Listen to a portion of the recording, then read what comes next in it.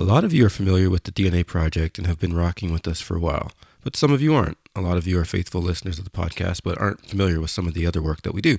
So I just want to take a quick moment to explain to you a little bit more of what we do. So you're getting married, or you have a friend, a cousin, a sister, somebody you know is getting married. Okay. You've booked your venue, caterers, photographer, all that good stuff. When it comes to live music, most people have no idea where to look. We have you covered. Picture this. During the ceremony, while guests are being seated, or while the bride's walking down the aisle. During the cocktail hour, while guests are just mingling and having a good time. Don't forget about dinner music. That's very important to set the mood while guests eat. And we definitely can't forget the party. Let's get the party started right now with the DNA Project. www.thednaproject.ca for more information.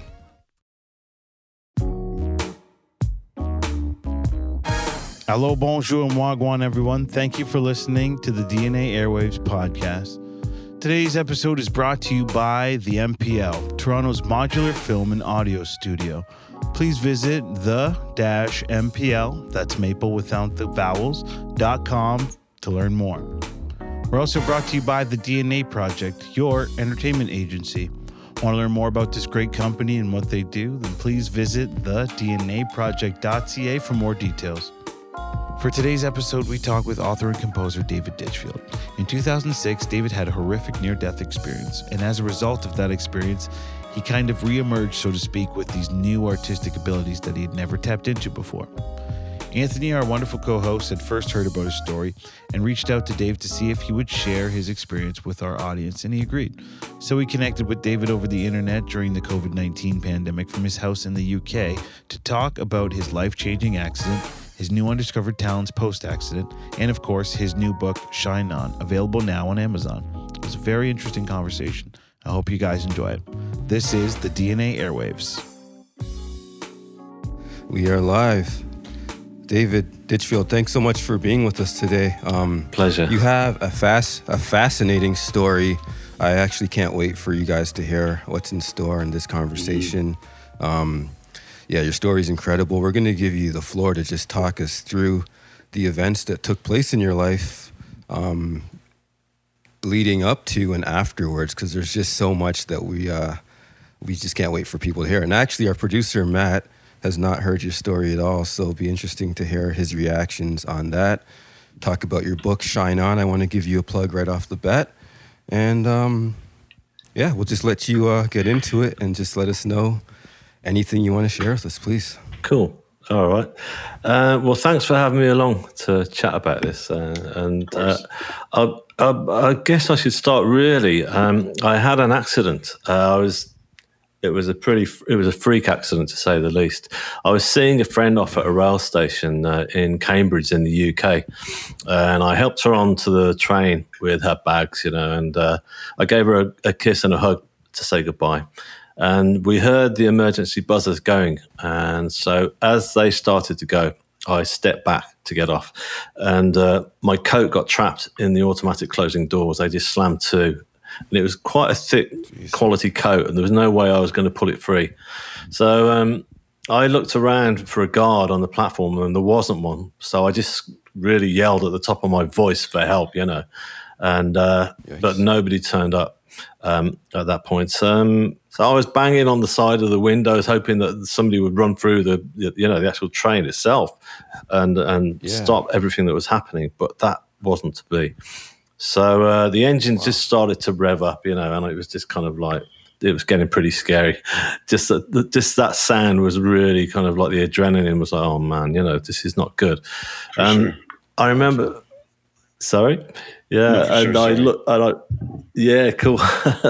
And so I looked into my friend Anna, who I was thinking of. I just saw her face, and just the look of sheer terror and fear in her eyes was just that just stopped me in a yell. So I thought, wow, this is it. I'm going to die. I'm not going to survive this. Yes. So the train started pulling out the station, and it went at a tremendous speed. You really don't realise how fast trains accelerate out of a rail station. When you're inside, you're on your cell phones and you're just kind of texting people. You don't think about it, but when it's on the outside, it's a different story. And it really went fast. And I lost my footing, and I got dragged along the platform edge, and then I got pulled between the space of the platform and the speeding train, and under the wheels, under I went. So that moment was just kind of like, it was like time kind of stretched. I remember seeing like the sides of the carriage doors almost disappearing into the sky as I fell down into this kind of, darkened pit, if you like. And I was just tossed around relentlessly like a rag doll. I was just like thrown from pillar to post. It was very painful, very aggressive experience. And I was, fully conscious throughout the whole thing. And then I just suddenly got thrown to the ground after all this franticness as the train continued to go on at great speed. It was a very long train, and I was lying in between the tracks as the train continued on. So I just kept my face down into the gravel and hope for the best, because I knew that it wasn't over yet. I thought part of the undercarriage could just come and whack me over the back of the head, and that would be it. So I kept my face down. Right. Eventually, it moved on.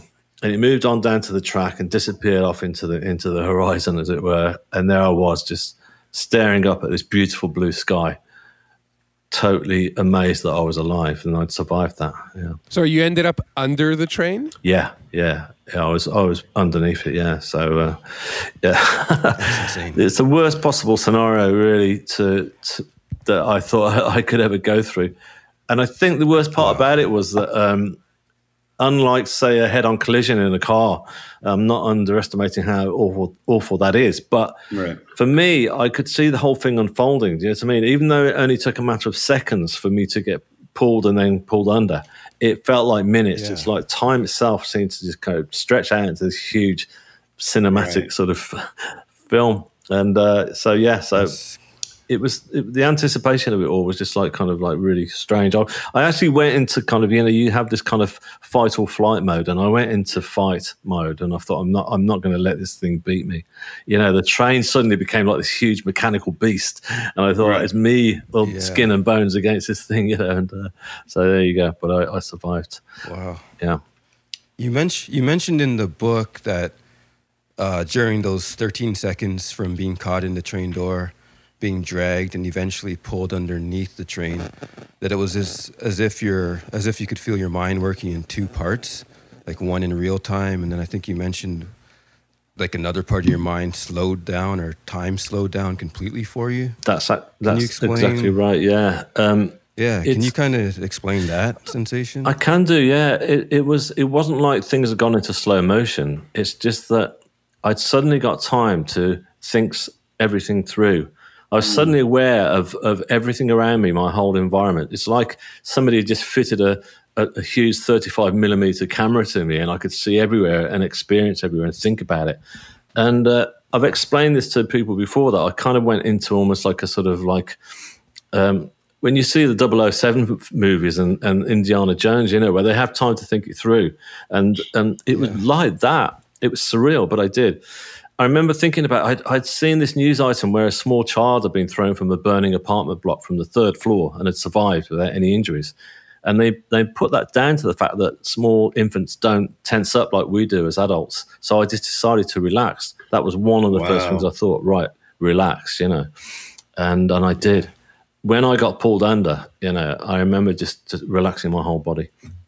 And so I saw an interview with this guy called David Eagleman, who's a US neurologist. I think that's the right word, but a brain scientist. Not trying to be too clever, And he said that this happens a lot with people who are facing death. It happens with these guys who climb these huge mountains, without any ropes, and then they're just about to fall or something like that. That same thing happens where time. He described it as we go through life seeing everything through a video lens, to suddenly having this beautiful panoramic view, and time sort of just slows down, and you get time to think it through. And it is like a survival mode, basically. So yeah. So it's interesting. Wow. My mind was quite rational, but at the same time filled with absolute terror. So it's a really odd contrast. But I'm glad that I had that sense of thought, And when you, after the train stopped and you kind of were lying still, were you conscious from that moment on into going to the hospital? You remember the entire process? Yeah, totally. I was very alert actually throughout the whole process, so I never lost consciousness. I remember when I laid on the track, I just checked to see my wounds, and this thick coat that I was wearing, it was like a sheepskin coat, was totally shredded, especially the left arm. And I noticed that my left arm had been cut right open. I could see all the workings within inside. And again, that was really odd. I didn't go into shock. I just kind of like thought, I remember looking and thinking, wow, that's the inside of my arm. That's me. That's how it all works. I could see every single nerve ending and muscle. It was just, it's remarkable. But the emergency guys arrived really quick. They were there like within minutes, and they jumped down on the track, and they somehow managed to cut through my clothing and get me on a stretcher, and off the track, which is it's a huge drop, obviously, as you all know. You stand on the train platform edge and you look down. It's a long way down, but they got me up, and they raced me down the highway to hospital, which was like a sort of like a half-hour sort of drive, and the siren was just going wild, and we were just going like a rocket, But the doctor said, "Can you hang on in there?" And I said, "Yeah, I'll hang on." He was good. He kept me going. He kept me. These guys are amazing, as we all know, and but he really kept me calm. And we arrived in the hospital, and there was a whole team waiting for me as we went. They wheeled me into the emergency department, and there was like surgeons and doctors all waiting there, And I could hear all this mad science going above, all these figures going like, "Hey, he needs an E45, no 746." And I was going, "Well, what's one of those?" And so I was starting to get a bit scared because I thought, I'm losing a lot of blood here. My left arm had been severed from the elbow down, and they sounded scared.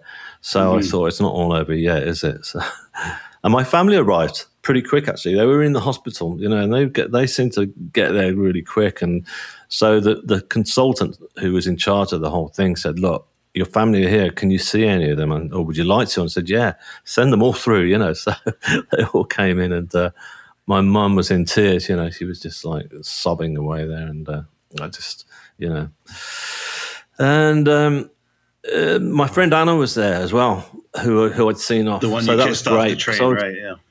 that's right, yeah, because I was really concerned about her. And not only that, we gained a kind of bond. When you've been through something as huge as that person is the main focus that you're concerned about. And I said, I need to speak to Anna, So she came over, and she was just stood there going like this. Her head was just going, "I can't believe you're alive." They told me you were dead. They said you were dead. So, wow. Yeah. Wow. But yeah. So it was at that point that I left all that franticness. I left all the pain that was just completely overwhelming me, and I suddenly went to a darkened space. I'd left my body. I'd left everything, and I was in what seemed like a darkened room, but it was really comforting. It was beautiful, and I just lay there, and I just thought, where am I? And I just kind of looked around me and realised that I was no longer on the hospital sort of trolley. I was now on a big sort of it was like a huge rock. It was like a medieval altar, if you like, and it felt actually really comfortable to lay on, which is strange. You wouldn't think so normally, but everything was different in this realm. It was kind of the same, but it was a different entity. But I went with it. I thought, this is really good. So I just laid my head back, and I realized there was all these pulsating colors that were just slowly pulsating all around me and keeping me calm. They felt like they were kind of saying, "It's okay, just calm down," because I figured that I was dead. I thought, this is it. I thought I didn't make it, and I passed on. I didn't resist it. I didn't try and fight it. I didn't say, look, to myself, I don't want to be here. I want to go back. I didn't want to die. Don't get me wrong, but what I'd just been through was sheer hell, and it was just great to be in this beautiful calm. So I just laid my head back, and as I laid my head back, I saw these beautiful 3 grids of white light slowly closing in on me, and in those grids of white light, there was this pure essence of light, and it was like a healing energy that was coming from it, and I just couldn't take my gaze away. I just kept looking into this light, and it was just so intense. And as I lay there, bathed in this kind of like essence of calm, I suddenly felt the presence of somebody near to me. I thought there was somebody had arrived in this darkened room. So I lifted my head, and there was a person just stood at my feet staring at me. This beautiful sort of androgynous, neither male nor female being just looking at me, and with an expression on his or her face that I felt that I knew really well. I thought, I know you, don't I? And I was actually saying it out loud. I was going, who are you? I know who you are. And he or she just kept smiling back at me. And I just thought, well, you know. Did you recognize the face eventually or no? No, it's still a face that is, every time I talk about it, I can see it now. And I feel that I still know it, but I've never discovered exactly who it is. You know, You ever had a sketch artist or somebody try to draw it up for you? Yeah, well, I've done that myself. Yeah, I started painting after I'd had my near-death experience. It was one of the first things that I wanted to do because I was really scared that what had happened to me that I was going to forget. And I thought, I've got to tell everybody about this. And I thought the best way to do it, to record it, is to actually paint it.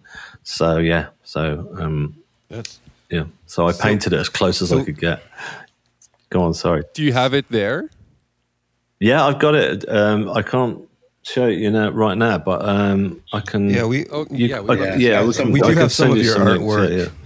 But yeah, we have some of your artwork, so we'll definitely share that with our listeners. Brilliant, that's fantastic. Yeah, you've got this, and Matt as well for sure.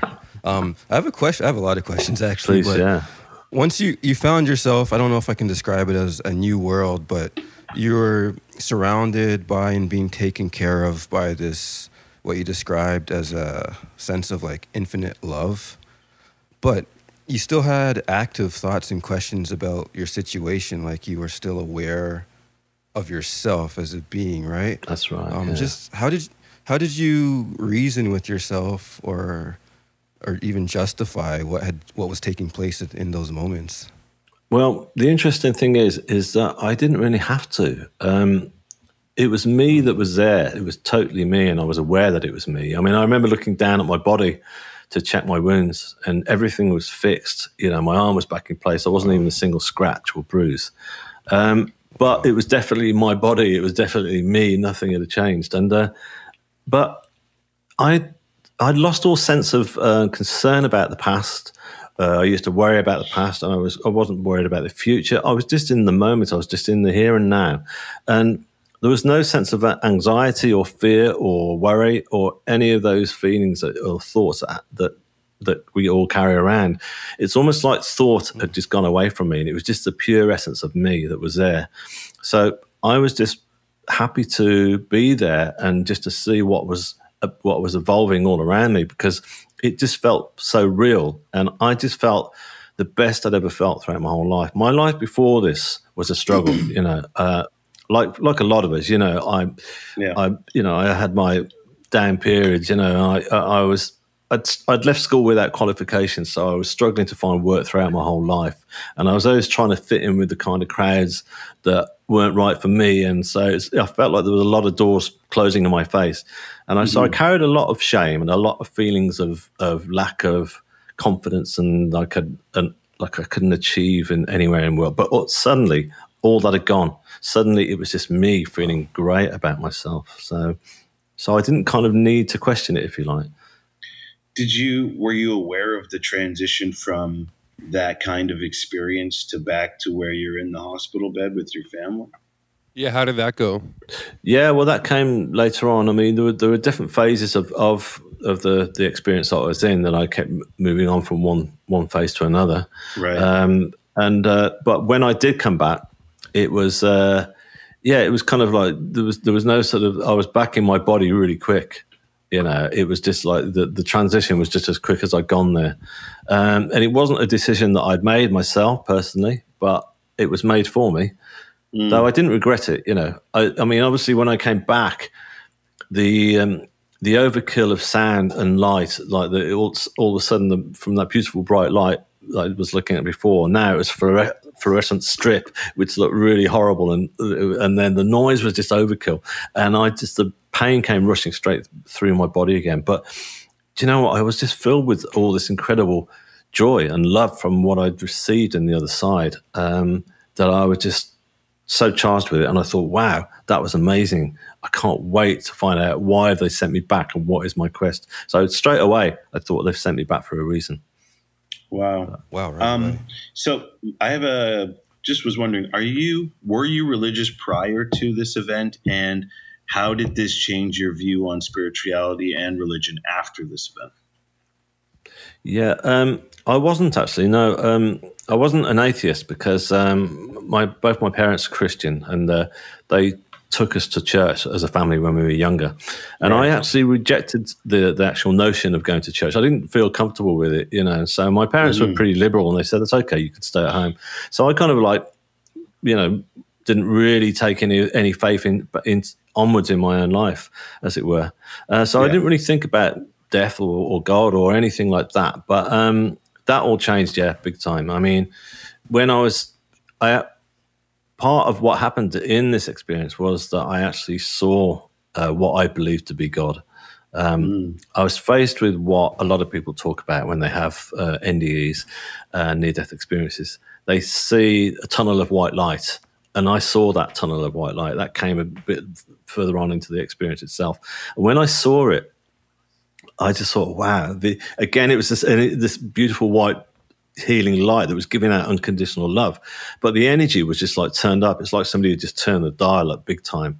And there was like flames all surrounding this white light, you know, and the energy of love was just, I felt like every molecule of my body was vibrating with it. And I just thought, and it's like I knew straight away that what I was looking at here was the source of all creation. So it was a big moment for me because I thought there is a God and this is it.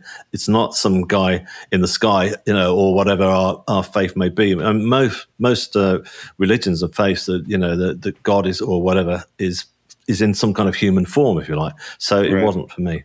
This was it. This is what I was staring at. So that stayed with me. So so my spirituality is very much a part of my life now. Wow. So you come back from that realm, we'll say, and all of a sudden you are immediately aware of sound and the bright lights and the pain. What were your thoughts at that point? Were there people around you? Were you able to speak or communicate at all? Like, what was happening then? Yeah. Well, I remember my friend Anna, the girl I was seeing off on the train, she stepped forward at that point, and they were just about to take me straight into surgery to start operating.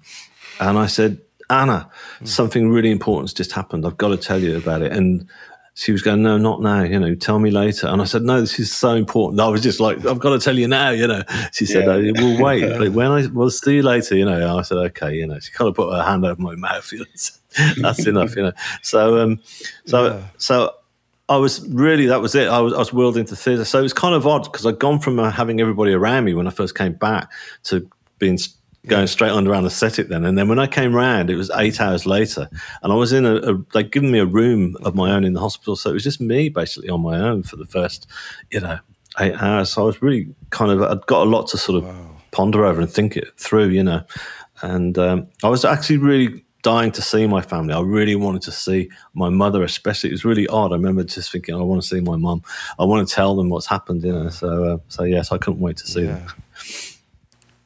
Did you ever question, like, whether it was real, or were you 100% certain? 100% certain, yeah. I've never doubted it, because it was just it's not like a dream state, and it's not like an hallucination. It's like I describe it as being ultra real. It's like it's another dimension. So it's not quite the same as we are all sat here now chatting, but in this world. But it is. You know, I didn't just see it; I felt it. You know, so there was an awful lot there. But not only that, since then, I've come across other people who've had NDEs, and we have so many similar feelings and stories to tell about it all. You know, I've never doubted it.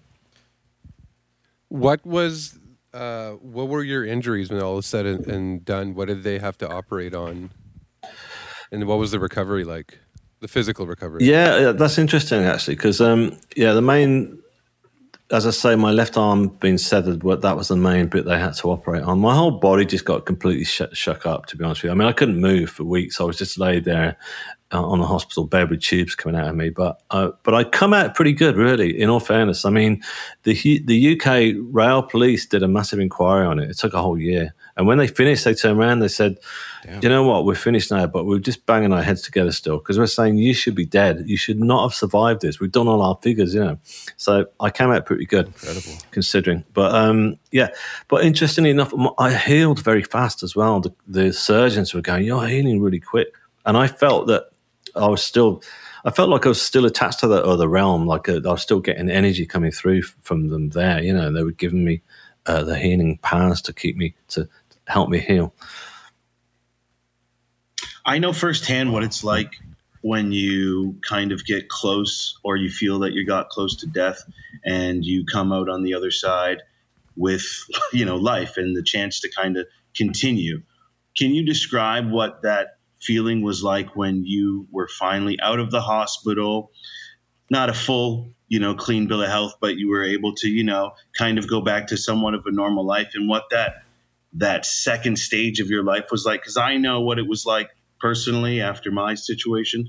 So I'm just curious if you could share with the audience what your experience was like in that second phase. I know I don't like saying the NDE or whatever, but after you had that experience, that energy that overcomes you every day. Sure. Well, for the first 6 months, I was like completely filled with all this kind of energy and joy from what had just happened. Because I'd been to this realm that was full of unconditional love, I was filled with it. And I got this, as I say, I got this burning desire to start painting, which is what I did. So I started doing all these huge paintings. I'd never done anything like that before, just to record what I'd seen. So I suddenly found that I'd got new gifts, that I was now able to start paint, and all this creation was happening. You didn't paint before at all? No, I didn't do it at all. I was doing manual work before, you know, and and it was just So this came through. But when I was doing these paintings, and still now when I work, I feel like I'm channeling energy from spirit. It's not just me, you know, it's coming through from somewhere else, and I'm allowing myself to kind of create and put this stuff on a canvas. Yeah. Each episode of this podcast is recorded at the MPL right here in Toronto, but we don't say much about this cool studio space. It's essentially 3 studios in one: a film space, audio post-production suite, and a full-scale recording studio that are all integrated under one roof. You can film a movie, have a photo shoot, record or produce your own song, and so much more. Check them out at the-MPL, that's Maple, without the vowels.com, to learn more. They'd love to hear about your next project and see how they can help. When I heard your story, I was taken away completely. I mean, it's mind-blowing as far as what you've described to this point. But what kind of transpired next is, I think, what really gripped me. There's more? There's more, and obviously this is a music podcast, music-related, so this next section just kind of seems to tie everything together, which is why I was like, we really have to talk to you. So, I mean, there's the whole idea of but your experiences with near death, and then you came back with these incredible gifts.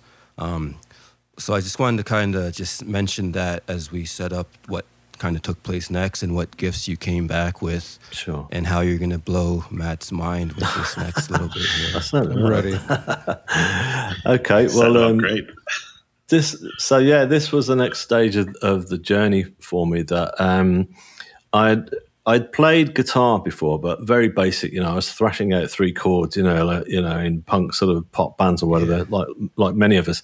But what was to come next was that I was to start writing music. I was having spiritual healing, and I was going for spiritual healing that I discovered, and which was really great. And a lot of those healers, they would give me, they're clairvoyant, some of them, and they would give me messages afterwards, and they kept saying, "Why am I seeing Wagner or violin placed across your chest?" and things like that. And then one of them turned around and said, "They're telling me that you're going to write a piece of music about your experience." And when I say they, she's talking about her guides that give me the energy to be healed. Right. So I went away and tried to write what I thought was going to be a 3-minute pop song about it, but it wasn't happening. And I was doing it on, I couldn't play guitar anymore because my left arm was bashed up, but I got this old synthesizer out the loft, and I started, and then suddenly this chord progression came through to me, and it came through from somewhere else, and I just recorded it. All I got was an old cassette recorder, and I just recorded it onto that. And I thought, this sounds great. And I started developing in it. I thought, this sounds like it should be performed by an orchestra. So I got this same kind of feeling of ambition, just like the paintings. And I thought, why not? Why not? Why? And so I'd made friends with a cello player. And she used to come up and see me when I was doing my paintings. And we used to meet for coffee. And one day she said, what have you been up to? And I said, I've just been working on this new piece of music. And I said, but it feels like it should be performed by an orchestra. And she said, well, maybe we could do it. And I was going, really? So I thought, I'm going to hold you to that. So I just developed it up. And I can't read or write a single note of notation still, to this day. But I started hearing all these different sounds, like I'd hear like flutes and horns coming through. Then I discovered that a horn is a French horn and all these different instruments. And I started putting it together. And my brother, he was down in London, and he said to me, look, I've got this bit of software kit that you can attach to your laptop. And when you play on your keyboard, it will transpose it in through MIDI, as it's called. And then you can get the notation to print out. So which is what I did. So I printed out all the parts and met for a coffee with the orchestra. And they said, yeah, it looks great. We'll do it. So they offered to perform it. And so I wrote my first, I'd only written the first movement at that point when they agreed to do it. So I had 2 more movements to write. So I ended up writing a whole symphony. And wow. And it was, yeah. So, and that's just the way you say it. You just made it sound so simple, like it's something that's supposed to happen that everyone else can do. How do you go from having melodies, we might even call them random melodies in your head, to figuring out how to get them out of your head, to then putting them together, arranged as a full score for an orchestra? That seems like a lot more than just, entering something into a keyboard and then letting it spit out. That seems pretty involved on your side. Was there a lot of figuring out to do, or? Yeah, I tried very hard not to figure it out. I tried hard not to intellectualize it, because I think if I'd done that, I would have got scared and probably it wouldn't have happened. Wow. The ideas were flowing through, and they would just come in. And like I say, I'd hear sounds, and I kind of think to myself, that's like that sounds like as I say, a horn. So there's a French horn, and that's how I learned to use a French horn. And then I realized that the more sounds that I used, the richer the textures would be. Again, it was like doing a painting. They were like colors that were starting to evolve. But do you know what? When I say I didn't intellectualize it, I went this far that a lot of the time when I was actually working on it, I used to have the TV on in the background, really low, the volume down, because it made me not take it too seriously. It made me just think, if something comes while I'm half watching this movie, then it'll come, and that's how it happens. And but I was very much helped. I realized that I was channeling ideas through from another source, and when that happens, I just kind of go with it, and I just keep going. And in all fairness, when that happens, I just kind of sit back and I go, thank you so much, because I know that I'm being helped to do this, and I've gone from there to, the biggest task, I think, was when I met the orchestra at the very first rehearsal. I turned up and I walked in, and they were all rehearsing another piece. And I thought, oh, crikey, I thought it was a bit overwhelming, to be honest with you, because, I'd come from a working class background, and orchestras are mainly sort of highly educated middle class, and they know their stuff. And then right. The guy turned around who was conducting, and he said, the composer's here. I was going, what? I'm not a composer, And he said, David, would you just come and say a few words about your piece? And I said, no, it's fine. You guys just go. And he said, no, come on. So I stood up and I started talking about it. And, I was worried, because there was once or twice, that one of them would turn around and say, David, you've got an F sharp major written here, and shouldn't that be a C flat or whatever, I was just going, and I was going, can you just sing the melody for me? And then she would sing it, And I say, no, it's supposed to go da na na na, you know. And I got it all in there. So that's where. But do you know what? That's where music comes from, doesn't it? So that was fine. Yeah. That's true. Yep. But once they started playing, oh man, I stood back and I was apprehensive, of course, because I thought, is this going to work? And those 3 opening chords I had written on that cheap little synthesizer that afternoon, suddenly it was an orchestra playing it, and it was like having the best stereo system ever. You know, it was like 3-dimensional sound, and I went, wow, I've pulled it off. It's worked. So once I got past that point, my confidence gained, and so I kept going, and I kept creating, you know, and I got it all finished. So yeah. And is it out? Yeah. I mean, it was. Where can we hear it? Yeah. I mean, you can if you go to my website, you can stream this very first symphony that I did, because I've done many others since, but the very first one's called The Divine Line. It's all about my NDE, and you can stream that for free. If you go, my website is shineonthestory.com. So if people want to just go on there, they can listen to it there. So please do. Yeah. But please do. How many have you written in total now? Oh, well, I've done quite a few. I'm actually that's going to be the next stage. I'm going to put an album out now, like a CD with a compilation of different pieces that I've written. They've not all been symphonies. There have been quite a few symphonies, but I was asked by a clarinet choir to write a piece for them. I'd never heard of one of those before, and so that was new to me. But it worked. You know, I walked into this room, and there was like 10 guys, and they got clarinets. You wouldn't believe the size of them unless you've seen them. But, you know, like a bass clarinet is it's about 2 meters in length. And it's like, when you play it, it sounds like an ocean liner pulling into the bay. You know, it's kind of like, wow. So I wrote a piece for them, and that came and that happened, you know. I mean, I use, you know, simulated sounds when I'm doing it now. You know, I've got like synthesizers, and I think, okay, I'll find a clarinet sound on there. So that's all I've got. Again, you know, I'm not using music, but it works. So so that's the next stage is to put out a compilation. So because there's quite a variation of my work as well. I've done other bits where it's very chilled music, and it's just, you know, I've used electronic sounds as well, like synthesizers mixed in with cellos and strings, and, you know, just trying to combine different textures. And you're still staying away from, as you said, intellectualizing it. You're just doing it by feel. Yeah, totally. Yeah. Because to me, you know, that's what music is. You know, it's just, that's what I've always grown up on. You know, it's like when I was listening to music before, when I look back on all the stuff that I've always liked, it's always been about the feel. It's always been about the groove, or you know, the stuff that really hits your heart. You know, like sort of, you know, like rather than stuff that's just kind of like just goes over your head. So yeah. Sure. So for me, music's just got to move you, hasn't it? So that's what I try to get out of it. Incredible.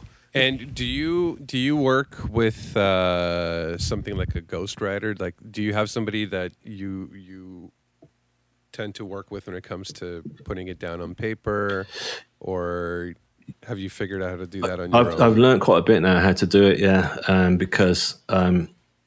The package that my brother gave to me, we then learned you could get an advanced stage. You know, I use this thing called finale print music, and so. But I've learned, So I've learned things like how to sustain a note or what have you, or make it, and different things. But my brother, he's classically trained, so he's the one that I go to. But I literally do it.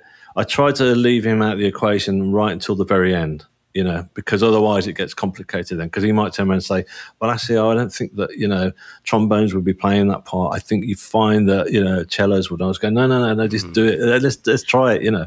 And it's great because I see different documentaries now. I watch documentaries on different people and different, you know, music programs. And that's where people try and, you know, they break the rules. They'll say kind of like, you know, I'm going to get you know, whatever, you know, just, you know, you've got to break the rules sometimes with music. You can't just go along with what's there. But going back to what you're saying, my brother, he's the final one. He's the one who'll get it so that it's completely acceptable for every single person in the orchestra to be able to understand what's going on, you know. So he knows, yeah. Mm-hmm.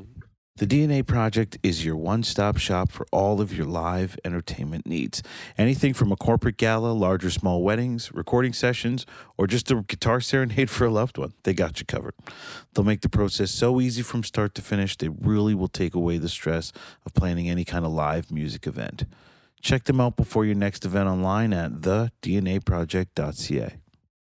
What year was the first concert of one of your original symphonies? Do you remember how long ago it was? Yeah. It was 2008. The first one came out. Yeah. And what was that feeling like when you were finally able to, hear that concert and be part of the audience and watch them actually receive your work? That must have been overwhelming. Yeah, it was interesting actually, because, like I said before, I'd never been successful playing guitar, but it would always been like playing to an audience of two men and a dog or whatever, so which is quite nerve-wracking, you know what I mean? Because you just stood there and you're just playing your guitar and you're thinking, how am I going down? How are they going to like this song? And how are they going to applaud at the end of this one, Whereas when you're actually sat in the audience listening to, leaving it to the orchestra and leaving it in the hands of the conductor to sort of take it through, it's great. Right. Obviously, I was kind of slightly apprehensive and nervous because it's my baby, but I really enjoyed it. Yeah. I absolutely enjoyed it.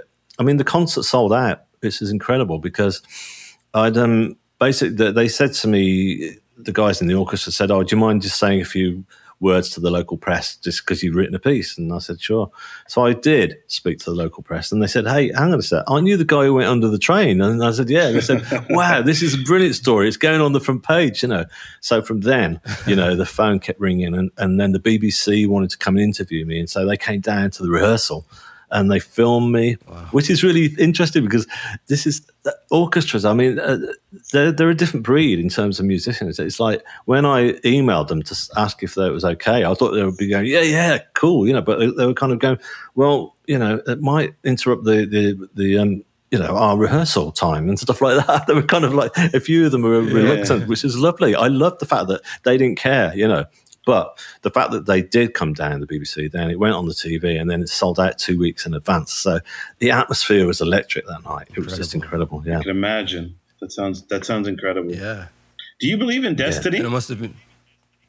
Yeah, I do actually. Yeah, I do now. I believe that I believe that our lives are kind of like almost like a highway that are set out in front of us, and we don't always follow that route. I certainly didn't. I was constantly being tempted by shortcuts. I go, I'm going to take that road. That's going to lead me to happiness and success. And I ended up going down that road, and it wasn't the road for me. Then I'd end up back on the highway again. So I kind of see it like that. And so now I kind of like realize that the highway that I'm on is the one that's meant to be for me. It's it's kind of like it's my soul path. That's probably the best way to call it, rather than the highway. It's my soul path. And I think that we've all got our own soul paths. I totally agree. And I think that analogy is incredible because I definitely can see parallels in getting off of the highway and whatever powers that be forcing me back onto that soul path, So I can definitely relate. That's incredible. Brilliant. Yeah. How did you overcome some of the feelings and thoughts? I'm sure it would have been completely overwhelming, especially dealing with the orchestra. You mentioned them being a different breed altogether, knowing that you weren't, quote unquote, one of them. You probably weren't able to speak in musical terms in a way that they would understand. How did you convince yourself or tell yourself to keep on going with these ideas that you had and making sure that you could see them through to the end? I never lost faith. Just because I believed that this was all meant to unfold. It was all meant to happen, that the music was meant to get out there. And so I didn't really fear it. Yeah, of course, there were, I'm only human. There were times, I turn up to rehearsals every day and I think, oh, is this the one where they're going to really catch me out and say, he doesn't even know what he's talking about, But, so many, of course that's there. But generally speaking, I had faith and I just knew that if something didn't sound right at the rehearsal, that I would go home and figure it out and then I'd go back and fix it and it would work. And, it's so yeah, which is interesting because that's a complete contrast to how I was before. I never had any self confidence, and so I didn't believe in myself. So I probably would have stepped back from it very easily. Before I probably wouldn't have even taken the chance that I did by going to an orchestra. But it was, yeah. What comes to you? What are you working on now? Okay, sorry. Yeah, I guess that's a good question. Sorry, there's a delay. We sometimes I know, talk over each other. We don't mean to. Sorry, what were you saying? Which one? What are you working on now? What are you working I think on now? Matt's question. Right, yeah. I'm writing on a new symphony, actually, yeah, which is called I Wasn't Expecting This. So that's coming along fine. I mean, I don't know how that's going to happen about getting it performed because, orchestras are struggling to get together. I mean, professional orchestras are doing that over here now with social distancing, but in terms of an amateur orchestra, it's going to be tough. But what I'm figuring out is I want this to be on this new album I'm putting together. So I'm going to get some studio time, and I will get the different players to come in individually and then lay down their parts and take it like that. So it would be a different way of going about it. In terms, all the rest have been performed as a whole, the whole orchestra together. But now I just have to break it down. So so that's the next stage. That's incredible. You mentioned in the past struggling with self-confidence and other internal issues. You've, of course, come back and come full circle from that feeling, it looks like and sounds like. Can you share with our listeners who may not fully believe in themselves or lack confidence any insight on how to overcome or, just some encouraging words for them? Yeah, sure. What I'd say is to actually not be afraid to stop and step away from whatever environment you're in that's making life tough for you. And to actually, try and ground yourself and ask yourself the question: what is it I really want? What is the pathway that's meant for me? Am I actually hanging out with the right crowd here? Am I actually the door that I'm trying to bang on? They're not letting me in. Is that the right door for me? And just try and be authentic to yourself. Basically, is what I'm saying. And once you are authentic to yourself, then the right doors will slowly open in front of you, like they did for me. With the music and the art, I wasn't pushing at those doors. They opened because they were meant to be where I was supposed to be going. So, and once you do that, just be patient as well. I lacked patience before because I was trying to fix everything. Just be patient and allow it to come to you, and it will for all of us, I think. Which one do you feel comes to you more? Art as in the form of painting or in symphonies? They're both very much hand in hand, to be honest with you. And it's whatever is feeling strong, the urge. Like, for example, at the moment, it feels stronger for me to be focusing on the music at this stage. And then I'll know that I'll suddenly think, oh, no, I've got to paint. I've got to do a painting. And, it just comes. I don't really plan it out. No, I totally understand what you're saying. I heard a great quote from someone that said, every man lives two lives, and their second one begins when they only realize they have one. And I think that someone like you has had such an incredible experience. Is there something you could maybe remember? How do I phrase this? Sorry. I'm trying to think of a way to say this, but if you had to do it all over again, do you know what I mean? Like, when you wake up in the morning, is there like a no regrets type of attitude that you have where you're willing and fearless now and willing to try things that you'd never been willing to try before?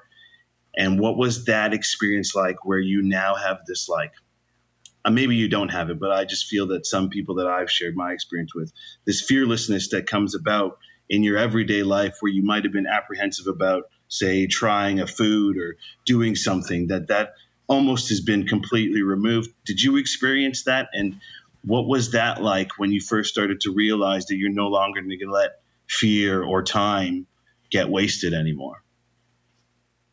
In all fairness, I did hit rock bottom 6 months later after that, the actual accident in the NDE, and I had some therapy, which is understandable because I think the mind and the body can't cope with going under a train. It was like so I suffered with post traumatic stress disorder, so the therapist was great, and so I was helped a lot by therapy, but also the spiritual healing.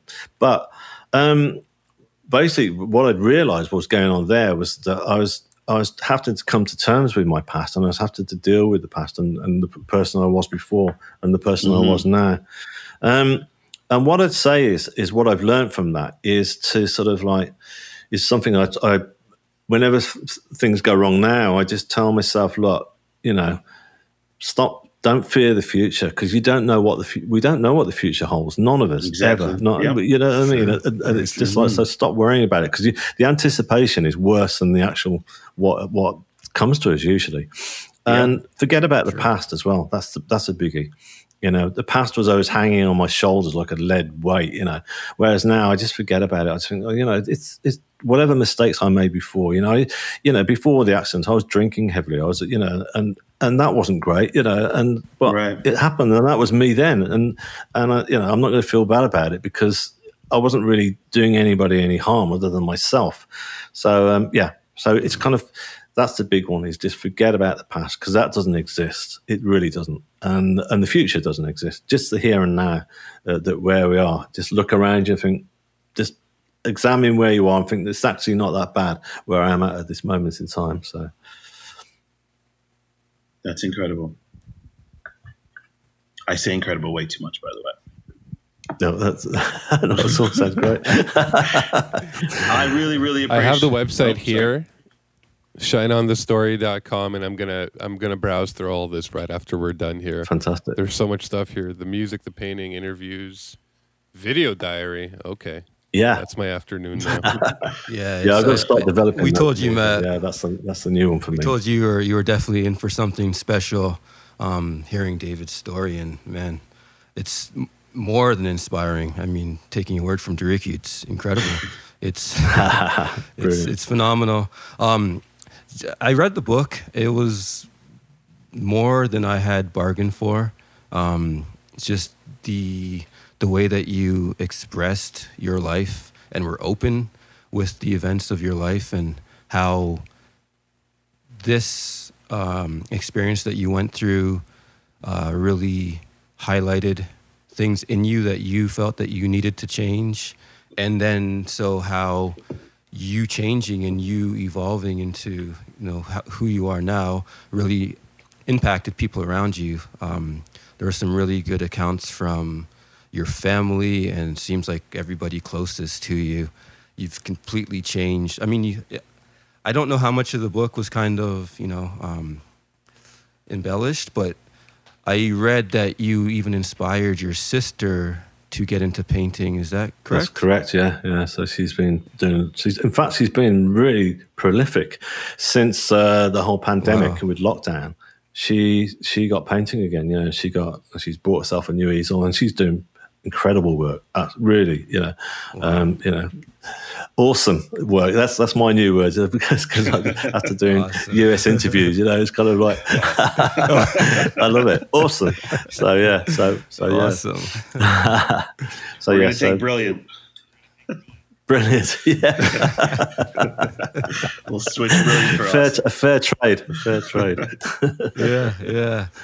Yeah. So like I was saying, it's just incredibly inspirational what you've done. I hope that we could play our small part by just having you join us for today, just to share your story, the inspiration behind it, the incredible, brilliant, awesome work that you're doing, and I'm sure we'll continue to do. You've gained one new supporter and follower in Matt, and I'm sure there'll be many more to come as we play our small role in just being able to pass this on. We thank you so much. I don't know if you guys have any other quick questions for David before we let him run. No, I think just sharing this story. Do you record anything? That's a yes. With the delay. Yes. Yeah. Do you record anything yourself, or you do the composing and then you leave the recording to the next stage? Yeah, I record afterwards. Yeah, once everything's, I sort of use, as I say, I still use like a synthesizer to write everything, and then record afterwards and get the guys to come in and record. Yeah. Incredible. Those were my questions. Yeah, no, that's fine. Yeah, that's cool. So everything's, as I say, that's the next stage. I want to get everything out. Next year, I want to get it all out there. So I try and do as much as I can. Using Logic and stuff like that. I use Logic now, which is great. I don't know what. Well, we look forward to it. Definitely. Brilliant. Well, yeah, I'll let you know when it all comes together. Well, why don't you shout out all of your socials and your website one more time so we can track your story and kind of pay attention to when this music drops? Sure. So the main hub to go to is my website, which is shineonthestory.com. And you'll find all the paintings on there. And as I say, for now, you can stream that first symphony on there for free. And you can see my paintings on there. You can see my video diaries that you pointed out very kindly. And then just all my links as well to my Instagram page. If you want to follow me on Instagram or Facebook, please do, and you'll find the links on there, and YouTube as well. So there's quite a few people starting to subscribe to my YouTube channel, so that's brilliant. So if you want to come and follow on any of those things, and you'll see, I'm really kind of I love social media. Basically, the fact that we can get stuff out of there, especially these past 6 months, it's been brilliant. Just to be able to get stuff, and so I try to keep that rolling. So. Do follow me on there if you want to see what's developing. I do video diaries on how the music's coming on, just basic things like that. And it's very much kind of like fly on the wall stuff where I just say, right, this is how I write. You'll see how I put it all together. So yeah, I'm gonna go watch that right now. Thanks Fantastic. again, David. We really, really story. appreciate it, man. Well, thank you. It's been great chatting with you, all three of you. Thanks a lot. Thank you. We're glad you survived that and told us your story. Yeah, very, very glad. Pleasure.